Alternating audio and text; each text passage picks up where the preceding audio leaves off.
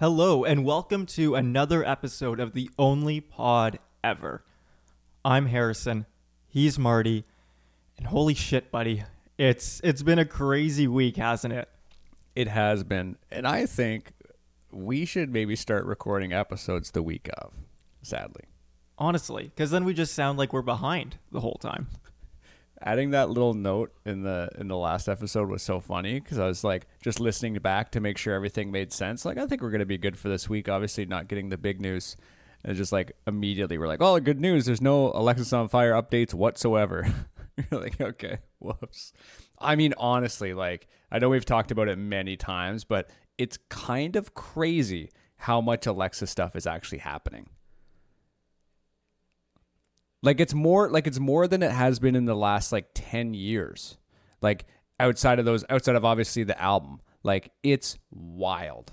Yeah, we literally picked a great time to start a podcast on a band that we care about so much. We absolutely did. The big news, if you didn't hear, obviously you did hear, but Alexis on Fire is opening for Blink-182 in Toronto. And not at any place in Toronto, let me tell you folks, at the Rogers Centre. This is where the Toronto Blue Jays play. This is probably the biggest venue you can play at in Canada, I want to say. Yeah, for sure. Yeah. This is where, Beyonce played for a couple of nights. This is where Taylor Swift played for a couple of nights, just to put in some comparison here. But yeah, and they're only playing that one show in Toronto, too. It's not like they're playing the whole tour supporting Blink. Pierce the Veil is going to be supporting them the whole time.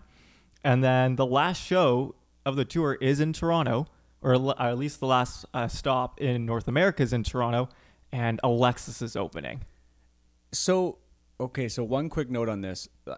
This might change, but this is the only show on the tour that there are two bands opening for Blink. Yeah. I saw before, I think Rise Against is opening up in Europe for them as well too. Oh, true. Okay. And on I think this run, okay, I see. And I think there's some other bands as well, but Alexis is the only one slated for on this run specific run. So what was your reaction when you saw this on your phone? Honestly, it makes no sense. I was confused. Honestly, I was really confused just because I don't think it ever crossed my mind. If you were to ask me, do you think Alexis on Fire would ever open for Blink-182? I would have been like, are you stupid? No, there would be no way in hell that Alexis would be opening for Blink. Now, it's funny because I think you and I, Marty, we have a very complicated relationship with Blink-182. I think that's kind of like the easy way to say it, is that I think we have a very love-hate relationship with this band. Yes. I don't know. Okay. All right. Let's say it's on a scale of 1 to 10. Hate is in the 1 zone. Love is in the 10 zone. Where do you lie on that scale? Nowadays, probably 3 or 4. Okay. Growing up, and when I was a huge fan of pop punk and skate punk and any other type of subgenre of punk back in the day, they were one of my favorites. I've seen them twice now, soon to be 3 times now with Alexis. But yeah, I saw them their first reunion tour when they got back together with Tom back in 08 or 09. Mm-hmm. And then I saw them in 2013 as well too. And Blink was one of those bands that they were just such a gateway punk band for sure. And my band even covered, back in the day, we covered a few Blink songs. I think we covered Damn It, and I saw Wade McNeil saying that his band also covered Damn It back in the day. It's just one of those things that you do, right? It's the Golden Four. Yeah. I mean, I was just I just feel like I was playing that song just the other day. I mean, yes. Okay. So it's difficult because, I kind of like the new album a little bit just because it's kind of I can't really parse if it's ironic or not. I know I've mentioned this like a bajillion times, but obviously Blink 155 is an inspiration for me to do this podcast. And that entire like thousands of hours of content of basically being like, do we actually hate this? Question mark. Not sure. Why do we like it? Question mark. Not sure. So like, I definitely fall into that category. I did not like Blink growing up at all. I thought they were stupid. Oh, really? No, when you were younger, you weren't dumb. You weren't part of that nostalgia phase with Blink then. No, not really. I just kind of like was like, oh, you know what? The songs are good. I think I was more just like trying to be cool by not liking them. You know what I mean? I mean, I'm probably more of like a 5 or 6. Did I go see them when they came to Toronto and I paid $1 bajillion? Yes, of course I did. But that was fun.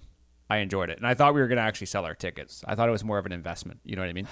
Like people trying to snatch up Taylor Swift tickets here in Toronto, just like trying to resell them. Yeah. Yeah. I mean, okay, yeah. So we definitely have a difficult relationship with it, but like, okay. So when I saw Blink 182 here in Toronto, Turnstile opened for them. Right? It's just a holiday. Yeah. And it was like, first off, surreal to see that band do that, but it was great.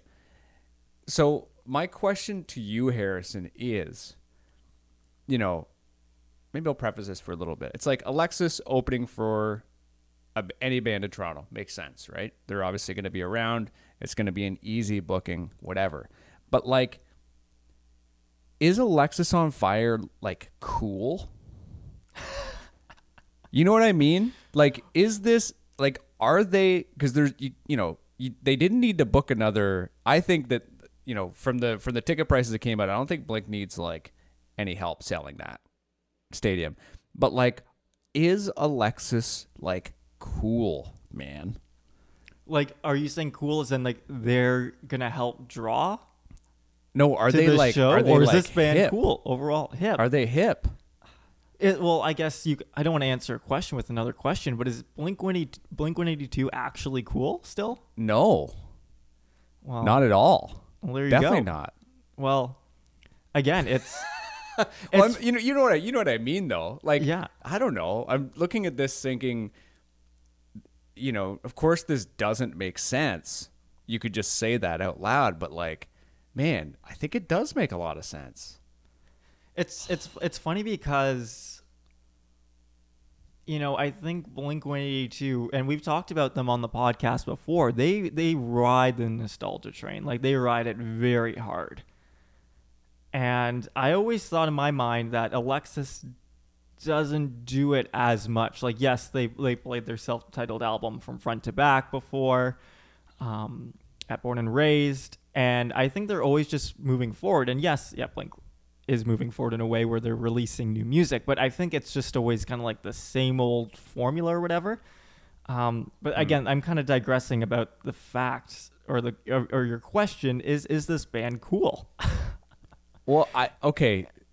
Here's a better way to ask this question.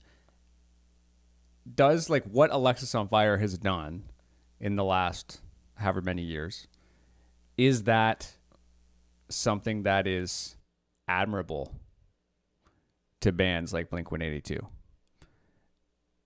And does that make them, like attractive to play with, or to at least like, like it is, I think you know what I mean. Like, I think that Blink, yeah, you're right, but Alexis is doing it differently, but they're doing it in a way that, I don't know. It's gonna last. I mean, I think the Blink stuff is gonna last, Harrison, to be honest. Look, I watched the Zane Lowe interview. I spent like an hour and a half just watching these chuds talk about whatever, and I feel like they're kind of like locked in now. I think it's gonna be okay, right? Oh yeah, they found their formula. They found their formula. They know what works. But I mean, like emotionally, like interpersonally, like I think the band is gonna like, they're gonna like maintain whatever this is. Yeah. But I don't know. Some makes me think that Travis Barker is like, yo, this band is sweet. Like, we need to have them on. Because have you listened, like, honestly, they could listen to Otherness and think this was a Screamo band, right? Totally. And you would be blown away with it without the context, right? I don't know. That's just my theory. That's just my theory. No, it's a good theory. Do you think that Alexis is nostalgic to Canadians the way Blink is to the rest of the world, including Canada? Yeah, I mean, I know. Like, You're gonna say yes, right? well, I'm just like, well, we are a podcast talking about this band that's been around since 2001, basically, right? Mm-hmm. Yes. Yes, of course. And we definitely, I think the two of us talked about this even before we launched it, like trying to like not make it a nostalgic thing because we've talked about it on the pod as well. So you think that's why they were slotted in, is simply because it's like another like nostalgia band that would I fit think that it's bill. I think it's just their success and the nostalgic and their musicianship as well too. I think that's what really brought them in, because you could have brought in another kind of Canadian band at that point. You could have brought in maybe Sum 41, maybe not the best just because they're ending, or like Simple Plan as well too, Bring them in. We need because them. they played the when we were young festival too, right, with Blink. Mm-hmm. So I don't know, like. But that goes back to my point. Like, I think that legitimately they had a choice. Blink, they basically picked Turnstile out of a crowd.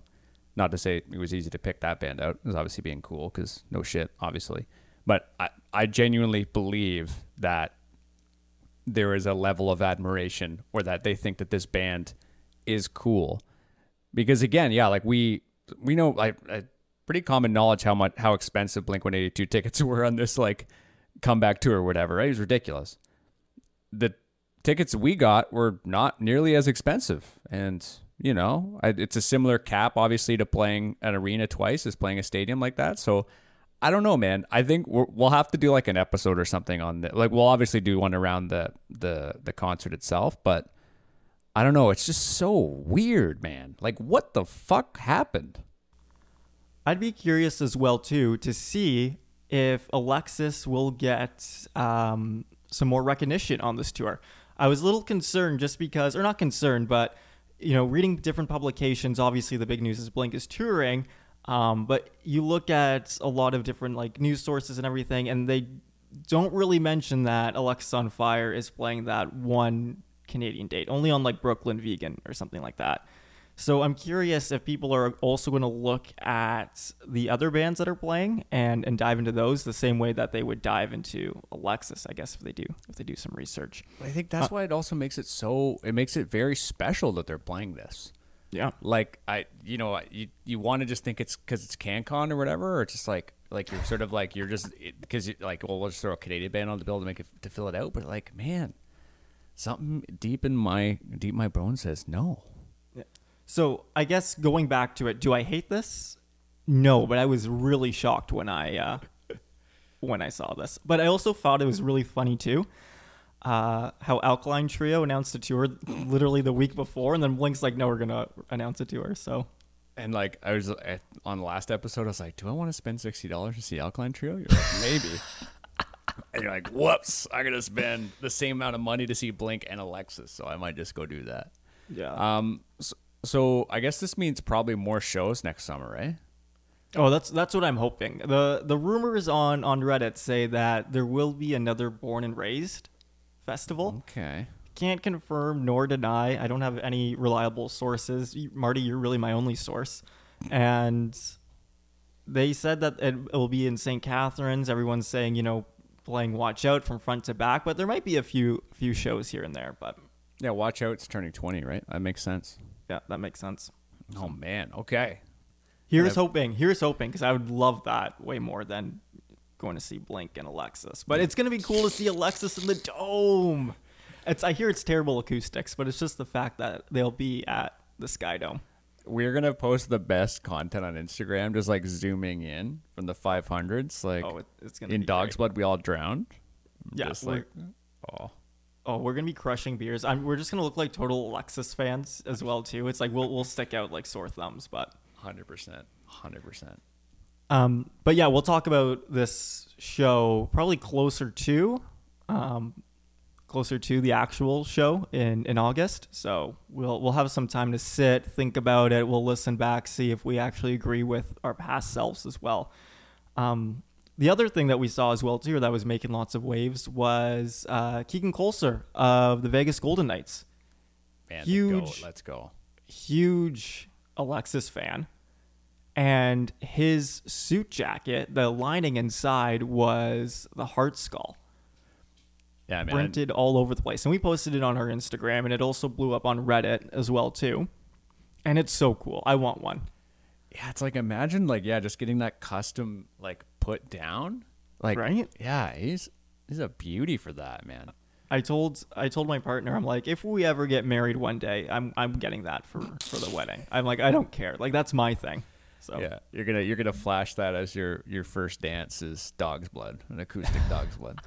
Let's open up the pit at the wedding. It'll be great.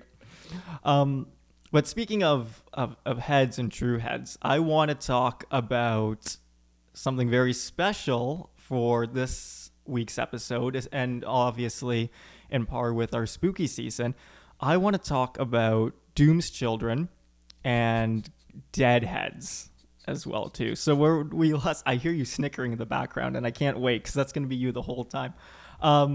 When our last episode, I left off telling the story of when Marty and I were in Milwaukee, and you have to say Milwaukee like that. It's not Milwaukee, but we were there because our good friend, he has this goal to go to every MLB stadium in North America. He wants to see all, 30 teams, 32 teams? 30.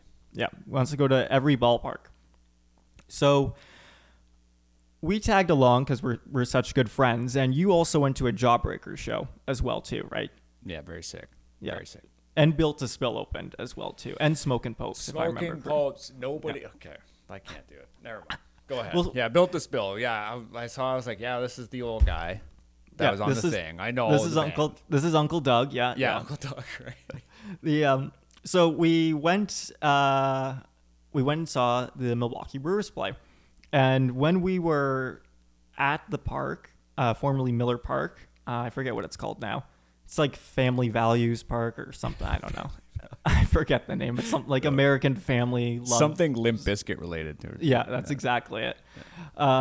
We were in the merch store, and I came across a Grateful Dead shirt. It had the Steely, which for those who don't know, it is the Grateful Dead skull with the red and blue and the lightning bolts in it.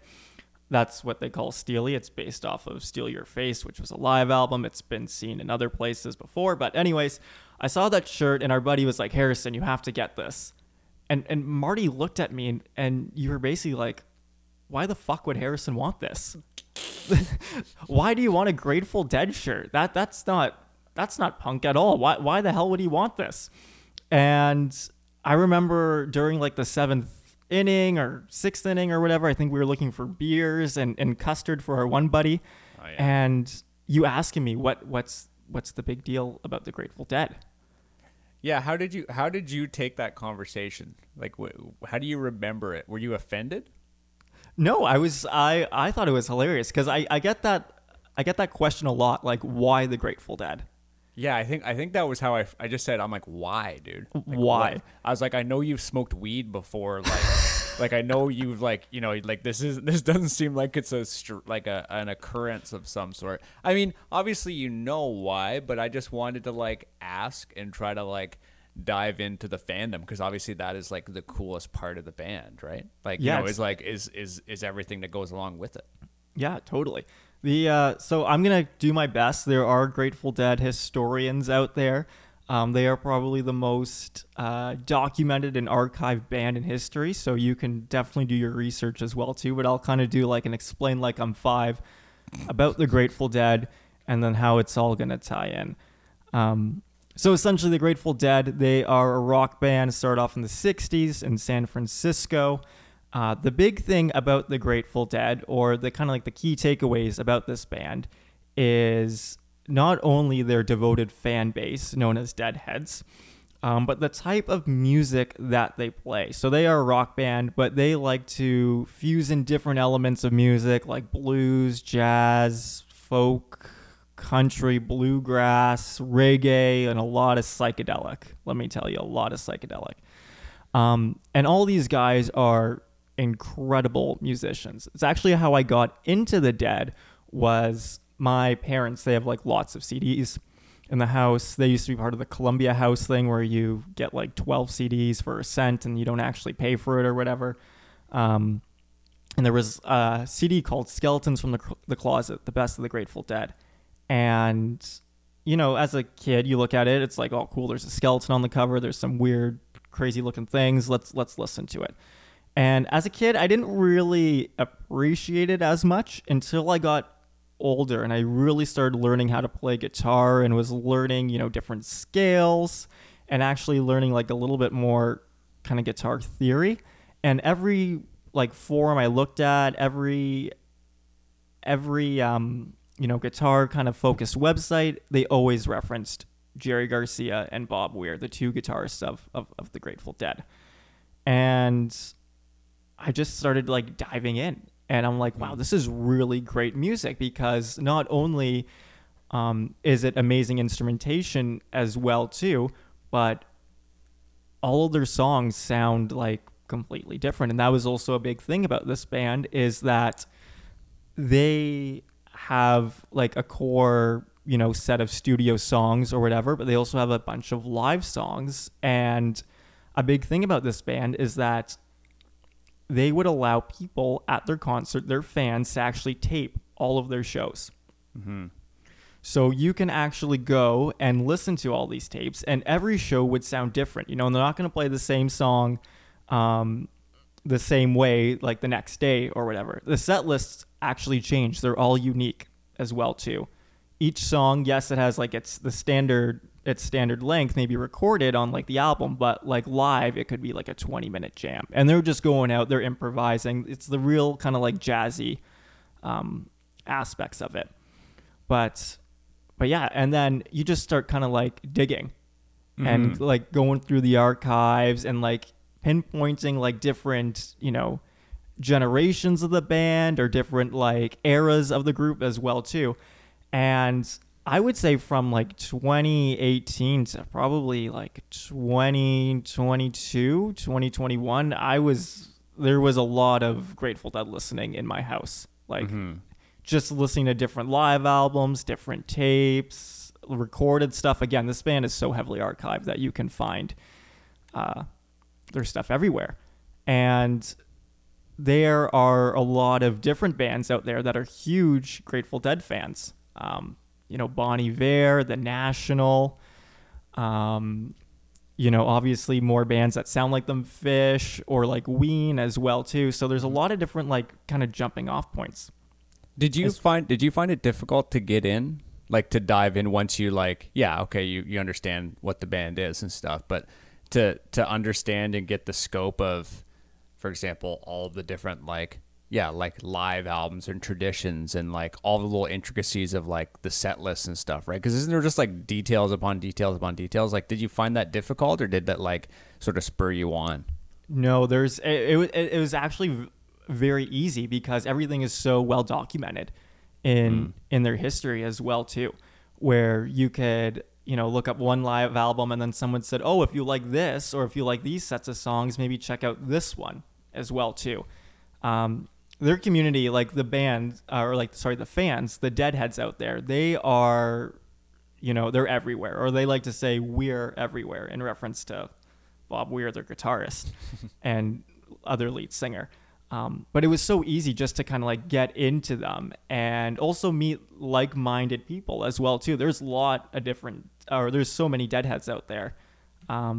You know, what do John Belushi, Steve Jobs, Phil Jackson, and Stephen King all have in common? They all love the Grateful Dead. And I also found too, personally, that the Grateful Dead, they embody the punk ethos as well too, which I think is very controversial just because there's always been a big thing about punks versus hippies. Mm-hmm. But, you know, Grateful Dead is a band that became one of the, well, they are known for their huge following, but this band had very little airplay on the radio. They were spread by word of mouth through tapes and records and selling like bootleg merch at what they called Shakedown Street, which is where people meet outside of the Grateful Dead show and they party and they exchange different DIY merch of the band as well too. They have their various different logos that you could argue are similar to the Black Flag bars as well too. And speaking of Black Flag, Greg Ginn is and Henry Rollins are both huge Grateful Dead fans. I mean, if you did not grow up, hating Blink-182 because they weren't super punk or something, yeah, you could see the same similarities and just like their ethos of how they approached, like letting people record all their concerts, like that's that's just like not exactly a big step, but you know what I mean. It's like a difficult sort of thing to do, and it's very much forging your own path and doing something that other people would very much not consider a viable thing. Mm-hmm. So no, they're definitely punk, 100%. And I think you've definitely seen this as well too. But in '92, during the Summer Olympics, they sponsored Lithuania, and they have those Grateful Dead basketball jerseys, and that's just, I don't know, I just thought that was really cool. But how much do those go for? Like I've seen again with the Grateful Dead community, I've seen so many homemade ones or DIY ones that you could buy for like $50, $100, but I don't like the original ones. I don't know, probably in the thousands, I'm guessing. This is a weird aside, but one of my friends once got the we all know Mighty Ducks #2, of course. That's the best one. Yes, it is. Thank you. We're so aligned, man. It's just nuts. So the Trinidad and Tobago jerseys, the tie-dye ones, very much inspired by these. Dude, like literally like a movie set prop, like worn on set, $50. Wow. 50 USD. And I'm like, dude, I think I would pay 100. Easily. Yeah. Like, man. I hope it came with the steel drums that they played on when they scored. Oh man. Yeah, that scene is the best. Yeah. The movie is so good. Awesome. Oh, so good. Can we watch that? Can we do a watch along for that? It's like Alexisonfire movie series, Mighty Ducks 2, and then that's it. Oh yeah, there's wrap it up. Definitely some influence there. But yeah, no, like I don't know. This band is great. I suggest if you're not a fan or you don't want to listen to it just based off of kind of like the hippie culture or whatever, I think you're judging a book by its cover. There's some great music in there, and you just have to dig. And the thing I always said about the Grateful Dead is they just kind of come to you when you need them the most. Mm-hmm. That's what I have always thought. There's lots of people who really like this band and it helps them out just because there's like obviously that sense of community, but it just kind of like takes them away to like their own special place. Mm-hmm. No, I remember when we were in Milwaukee. And you mentioned just the idea that look, like you're learning stuff on guitar all the time, right? Guitar itself is another like labor of love and something that you can really sink your teeth into. And like you said, you're like these songs are like interesting and difficult and like to play on guitar and to learn and to understand as music.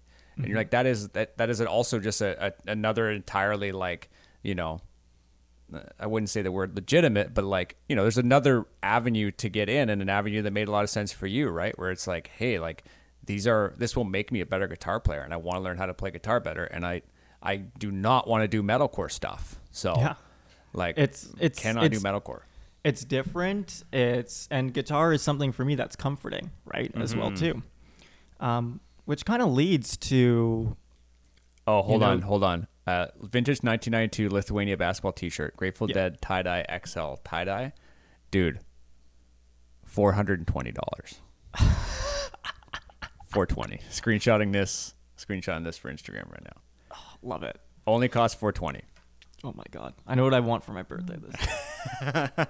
Pod gift. Everyone's pitching in to get you this for sure. Right. No, and then I think as well too, like I enjoy playing punk music. I love playing hardcore music, but you know, there's a reason why post-punk and post-hardcore exists, right? It's like these guys were always experimenting as well too, right? I think they were listening to other things just besides, you know, their colleagues or like their, you know, other bands that were in the scene as well too, right? Mm-hmm. You know, you start just diving into different things. And referencing that meme that I know Wade posted was like, which way, like rural punk teen? It was like something stupid like rockabilly, the Dead, or like country music. Yeah. And you're like, yeah, totally, 100%. Yeah. 100%.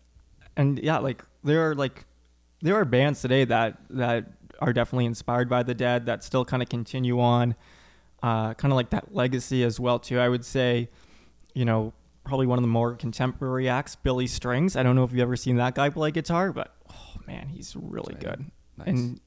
And I know I think you like Molly Tuttle as well too. Yes. Oh man, she's awesome. She is really good as well too. But like that's the thing. It's like people like the Dead have kind of brought me down this road where I can like discover lots of new music like this. They were definitely like a gateway, no pun intended, but like a gateway to other music as well.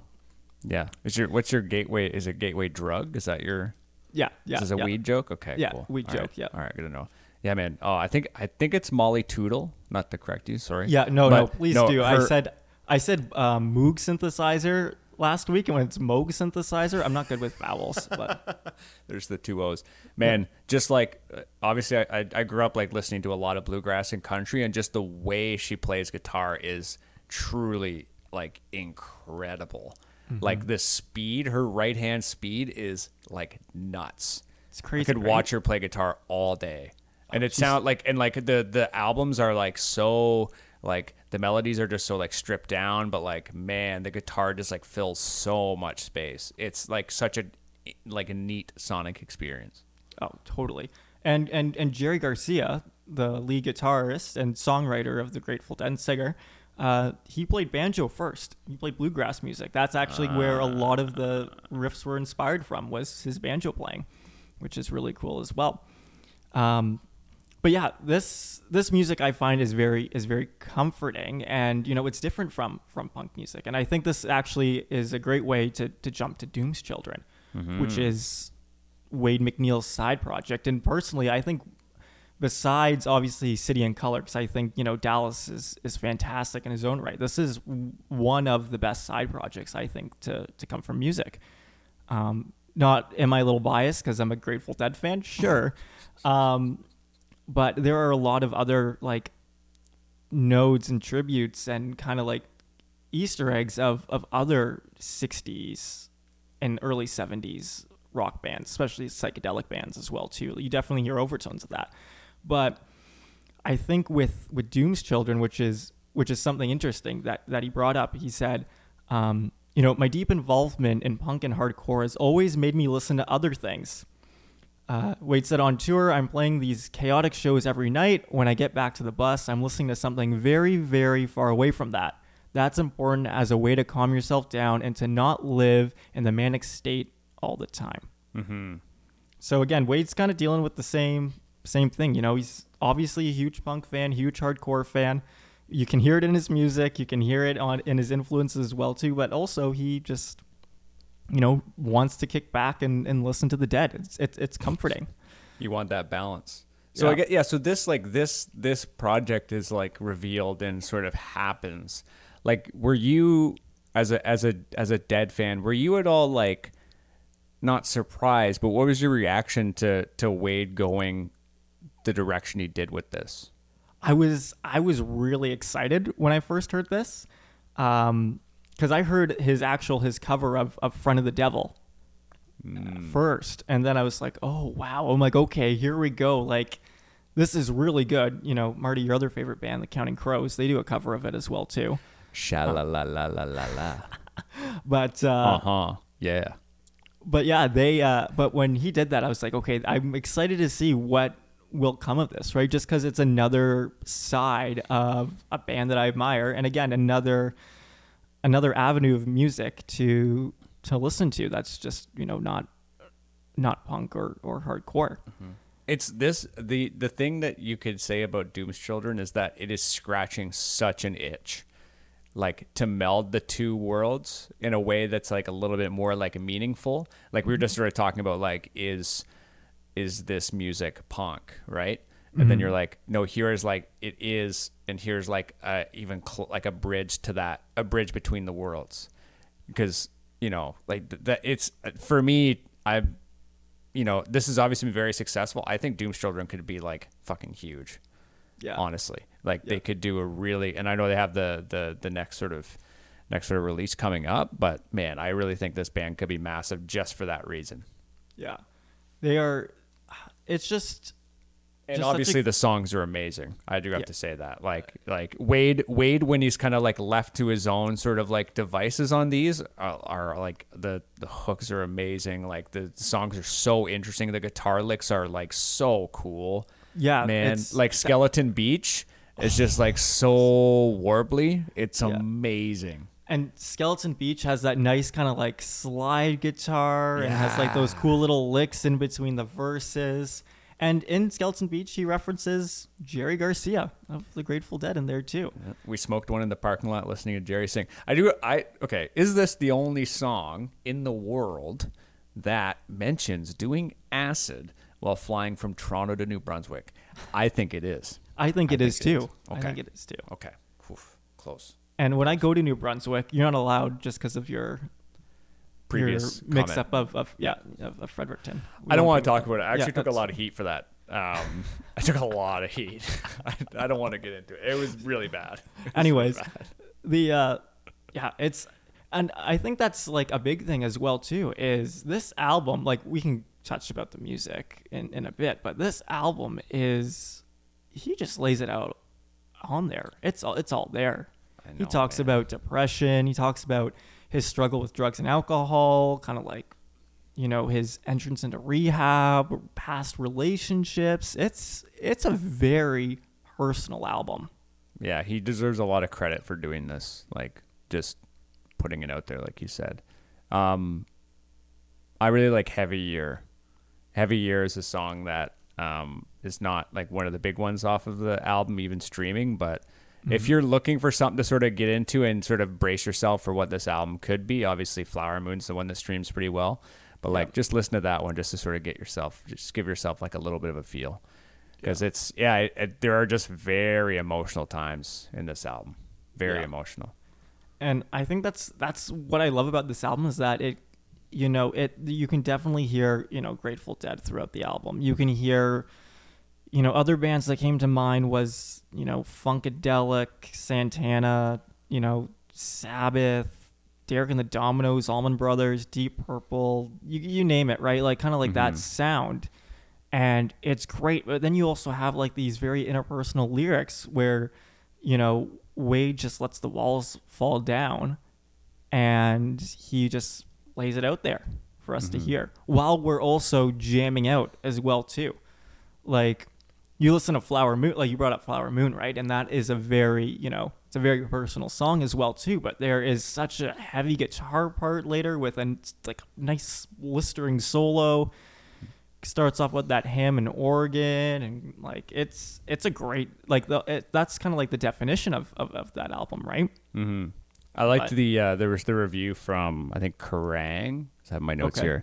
There's just the first line was, cathartic music doesn't need to be dark and depressing. That was from Misha Perlman, I believe.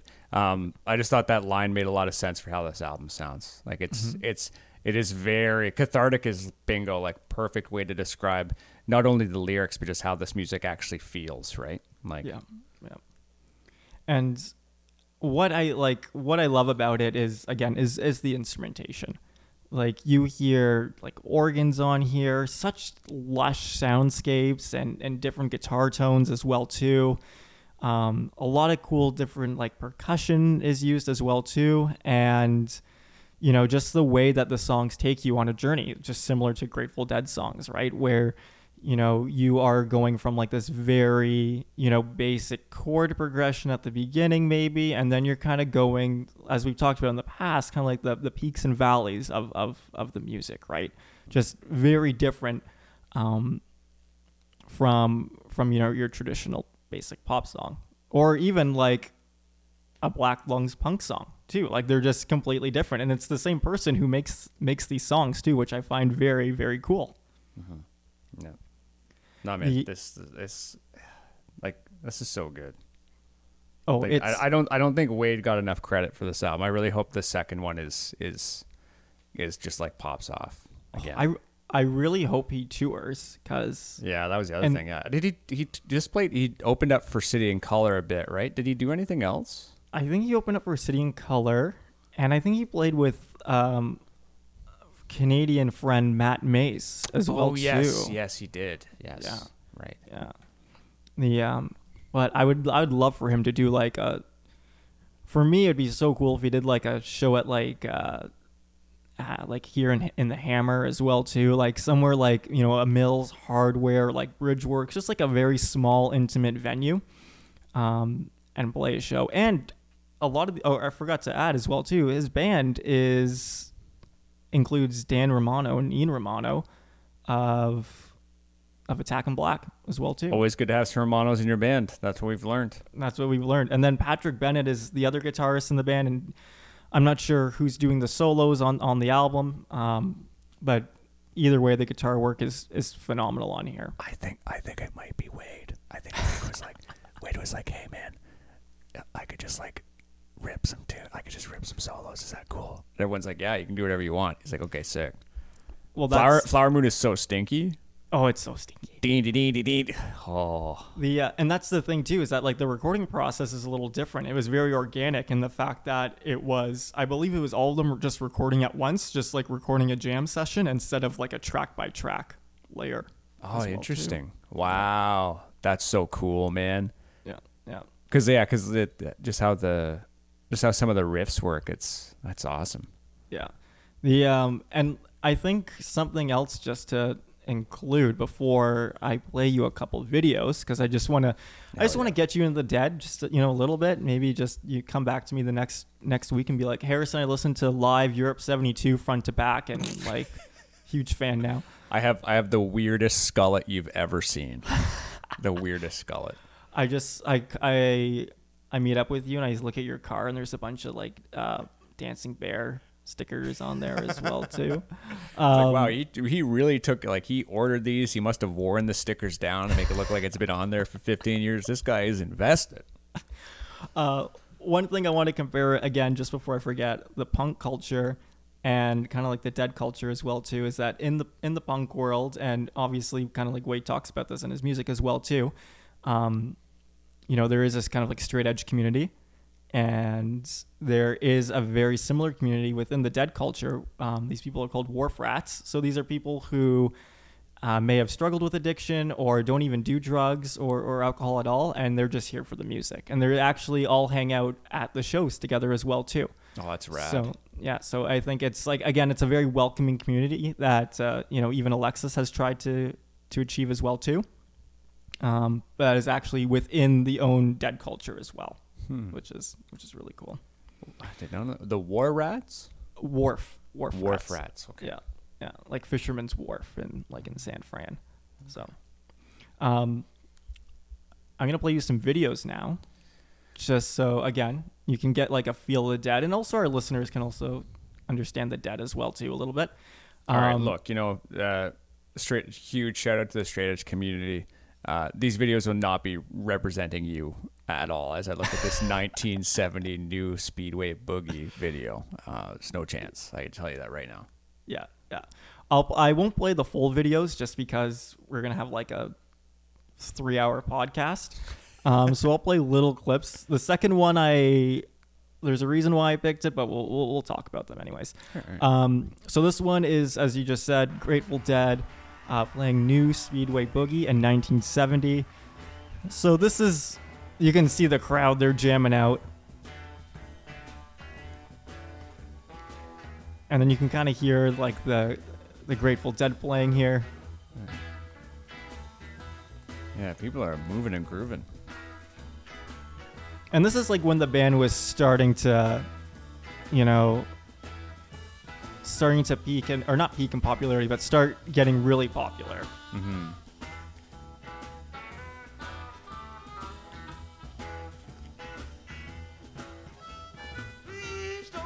Double drummers. Double drummers, yeah.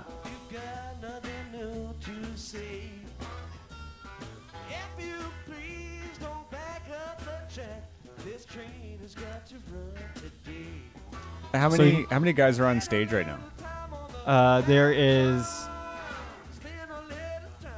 6.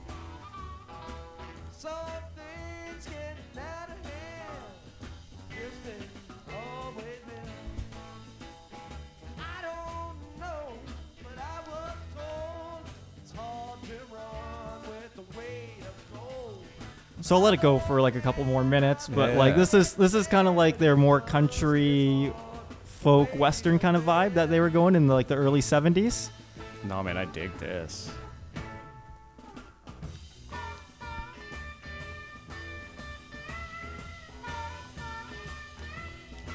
Tasteful harmonica here for sure. Yeah, that's Pigpen. He's no longer with us. Well, but he actually died in the 70s as well. But yeah, man, this is just super chill. Yeah, very bluegrass. Yeah, very country. Yeah, very. Nice. Yeah. Working Man's Dead, American Beauty. Those are the 2 studio albums that you need to listen to if you like this kind of vibe. Okay. This next one here is, so Grateful Dead, they played from the 60s all the way to the 90s. They kind of stopped when Jerry Garcia died. So he was the man we just saw singing and playing the Gibson there. And there's been different, different makeups of the band or like iterations of the band. The most notable one right now, or has been, was Dead & Company. So they actually got John Mayer to come in because, like Wade, John Mayer had a very similar experience where he just found the Grateful Dead and started doing covers with them, which was really cool as well. But anyways, so they played towards the 90s. They didn't play in Canada that often, but they did play in Hamilton 4 times, I believe. Wow. This is at Cops? It's at Cops. This is live at Cops, folks. Yeah. March 22nd, 1990. So this is a 2.5-hour video, so I'm going to kind of skip towards the middle here. But see, these fans are hardcore. They have the full thing taped. You can listen to this whole show online. If you want, just look it up. So are there any like very notable Canadian shows like in terms of Dead history? Yeah, I would say these Hamilton ones are notable. And there is also some in British Columbia that were notable as well, too. Notable that they actually released some official live albums, I guess you could say. Oh, really? Of this work, yeah. Oh, yeah. Here's like a little bit more of the stinky bits. Yeah, the really stinky, we're jamming out here.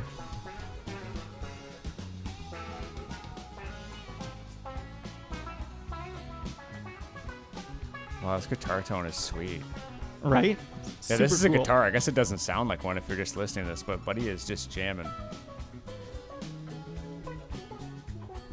Yeah, so wow. Live in Hamilton. So also, again, that sound is completely different than what I just previously played you as well, too. Mm-hmm. Yeah. Not as country bluegrassy, but here is our good friend Wade. Oh, that clip is so good. Oh, and this is the cover, right? Is this a cover? This is the cover of Friend of the Devil. We can watch this one in full. Yeah, of course. Oh man, look at that guitar. A nice jazz master. Always wanted one. Always wanted one.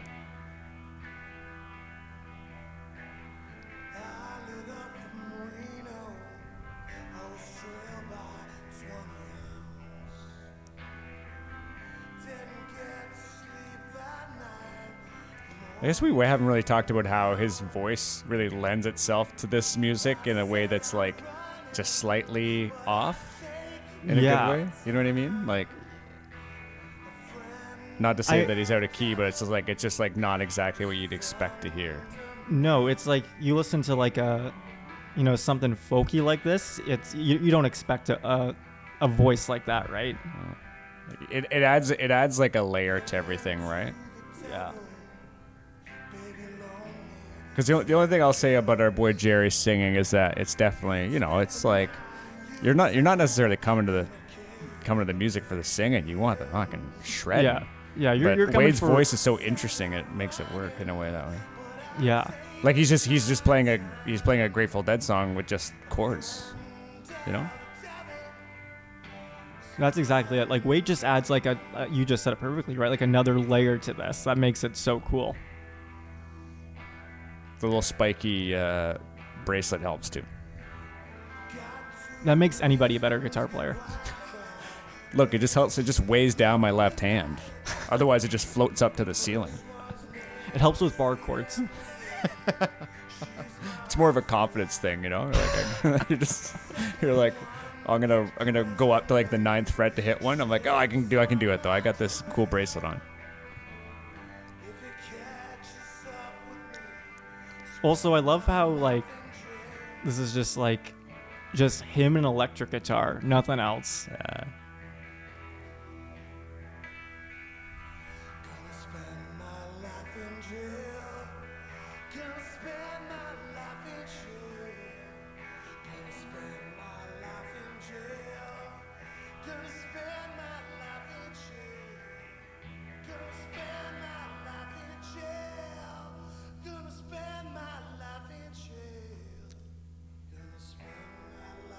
Let's go.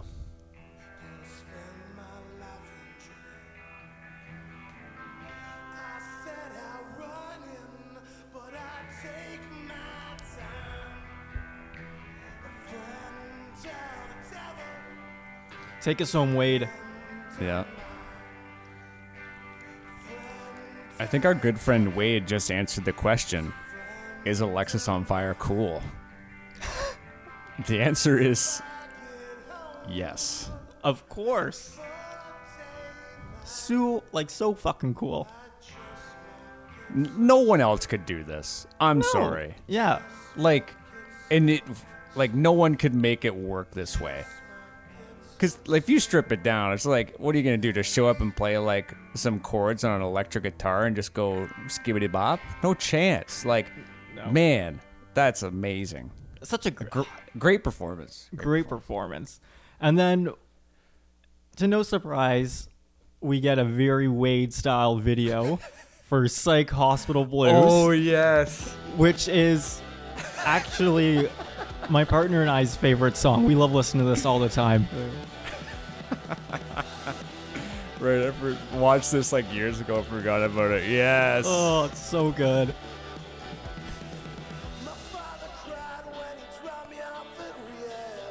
I also love his shirt. It's the Grateful Dead bear on the cross.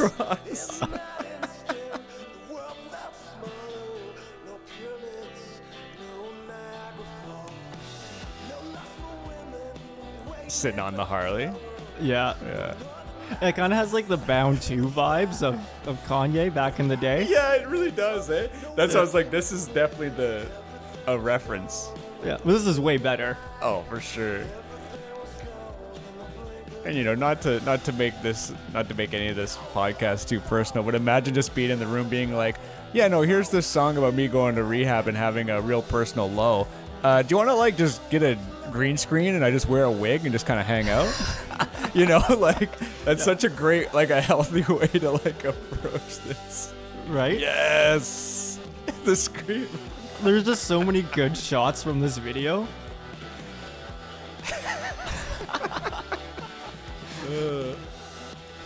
Oh, I love this man so much. If I could just tell him how much I love this music and just pump out as many albums as he can.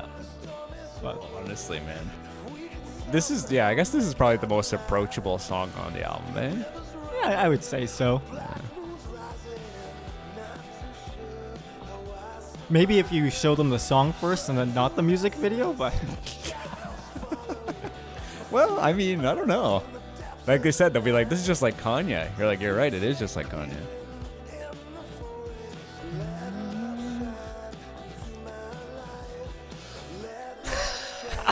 The Karate Kid's in the background.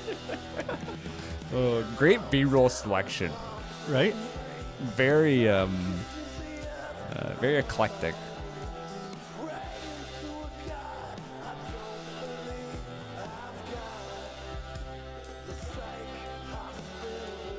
I love the little, like that little the chords there, the little country chords at the end of the chorus. Just make it. Yeah, yeah.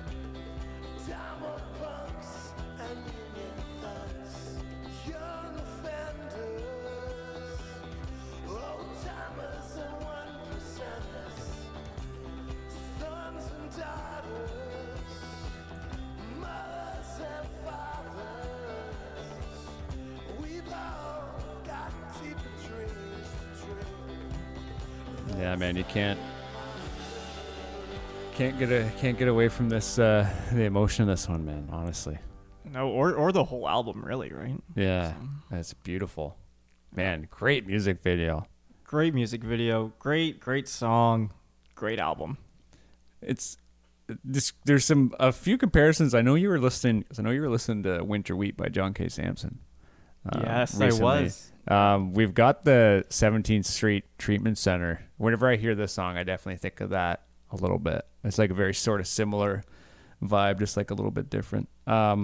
The other comparison I wanted to make, I'm not sure if you've caught this as well. I just got it in my notes here, but do you think there's like a Replacements reference in this album?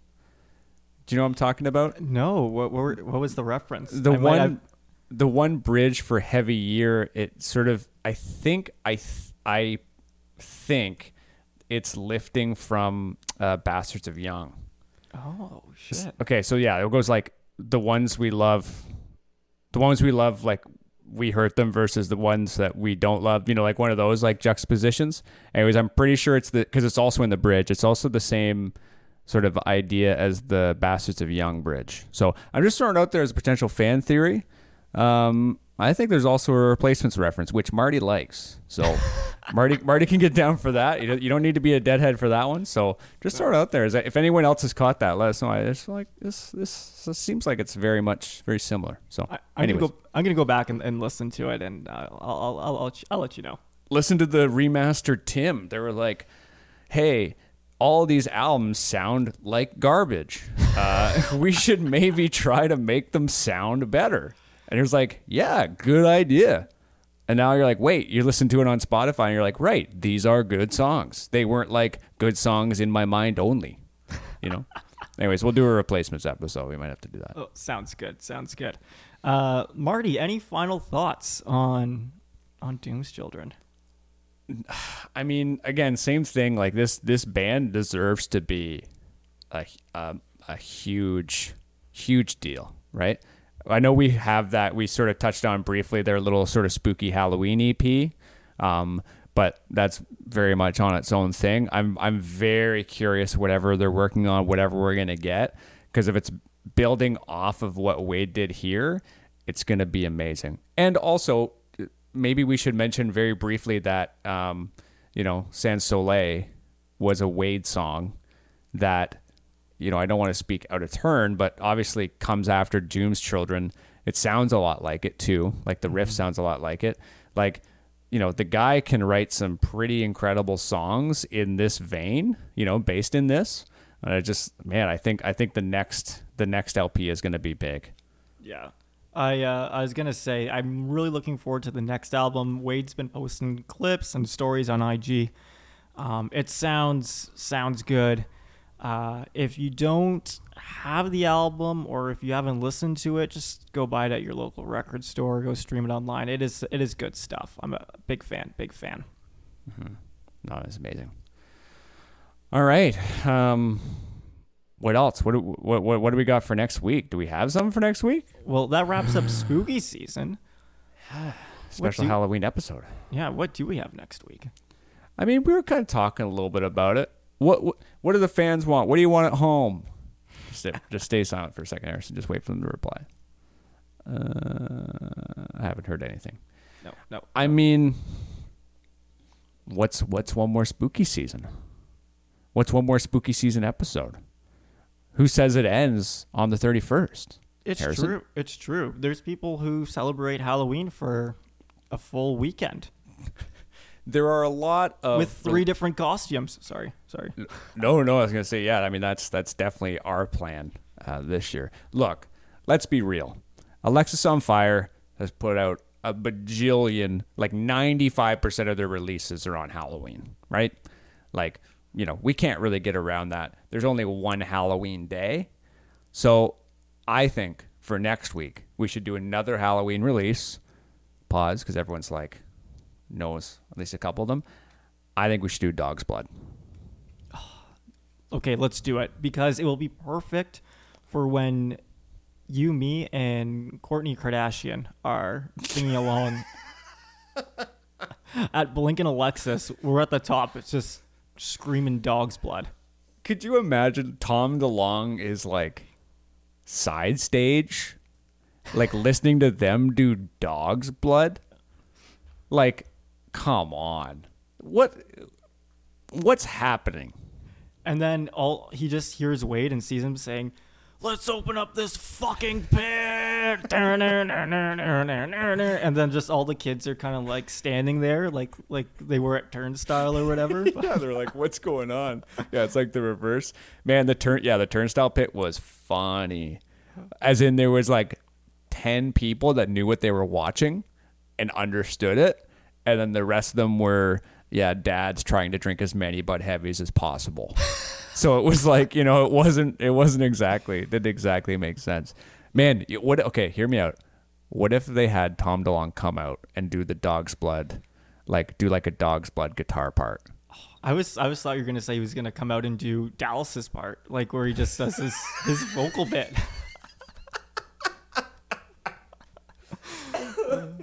All right. Okay, we will take anyone's submissions of anyone doing an impression of Tom DeLonge doing the Dog's Blood bit before the breakdown. Just send video, send audio. I don't care. Just send it to us on Instagram. We will take them all and we'll play them live. So yeah, just throwing it out there. Great idea. Okay, so Dog's Blood next week it is. All right, Halloween season, spooky season continues.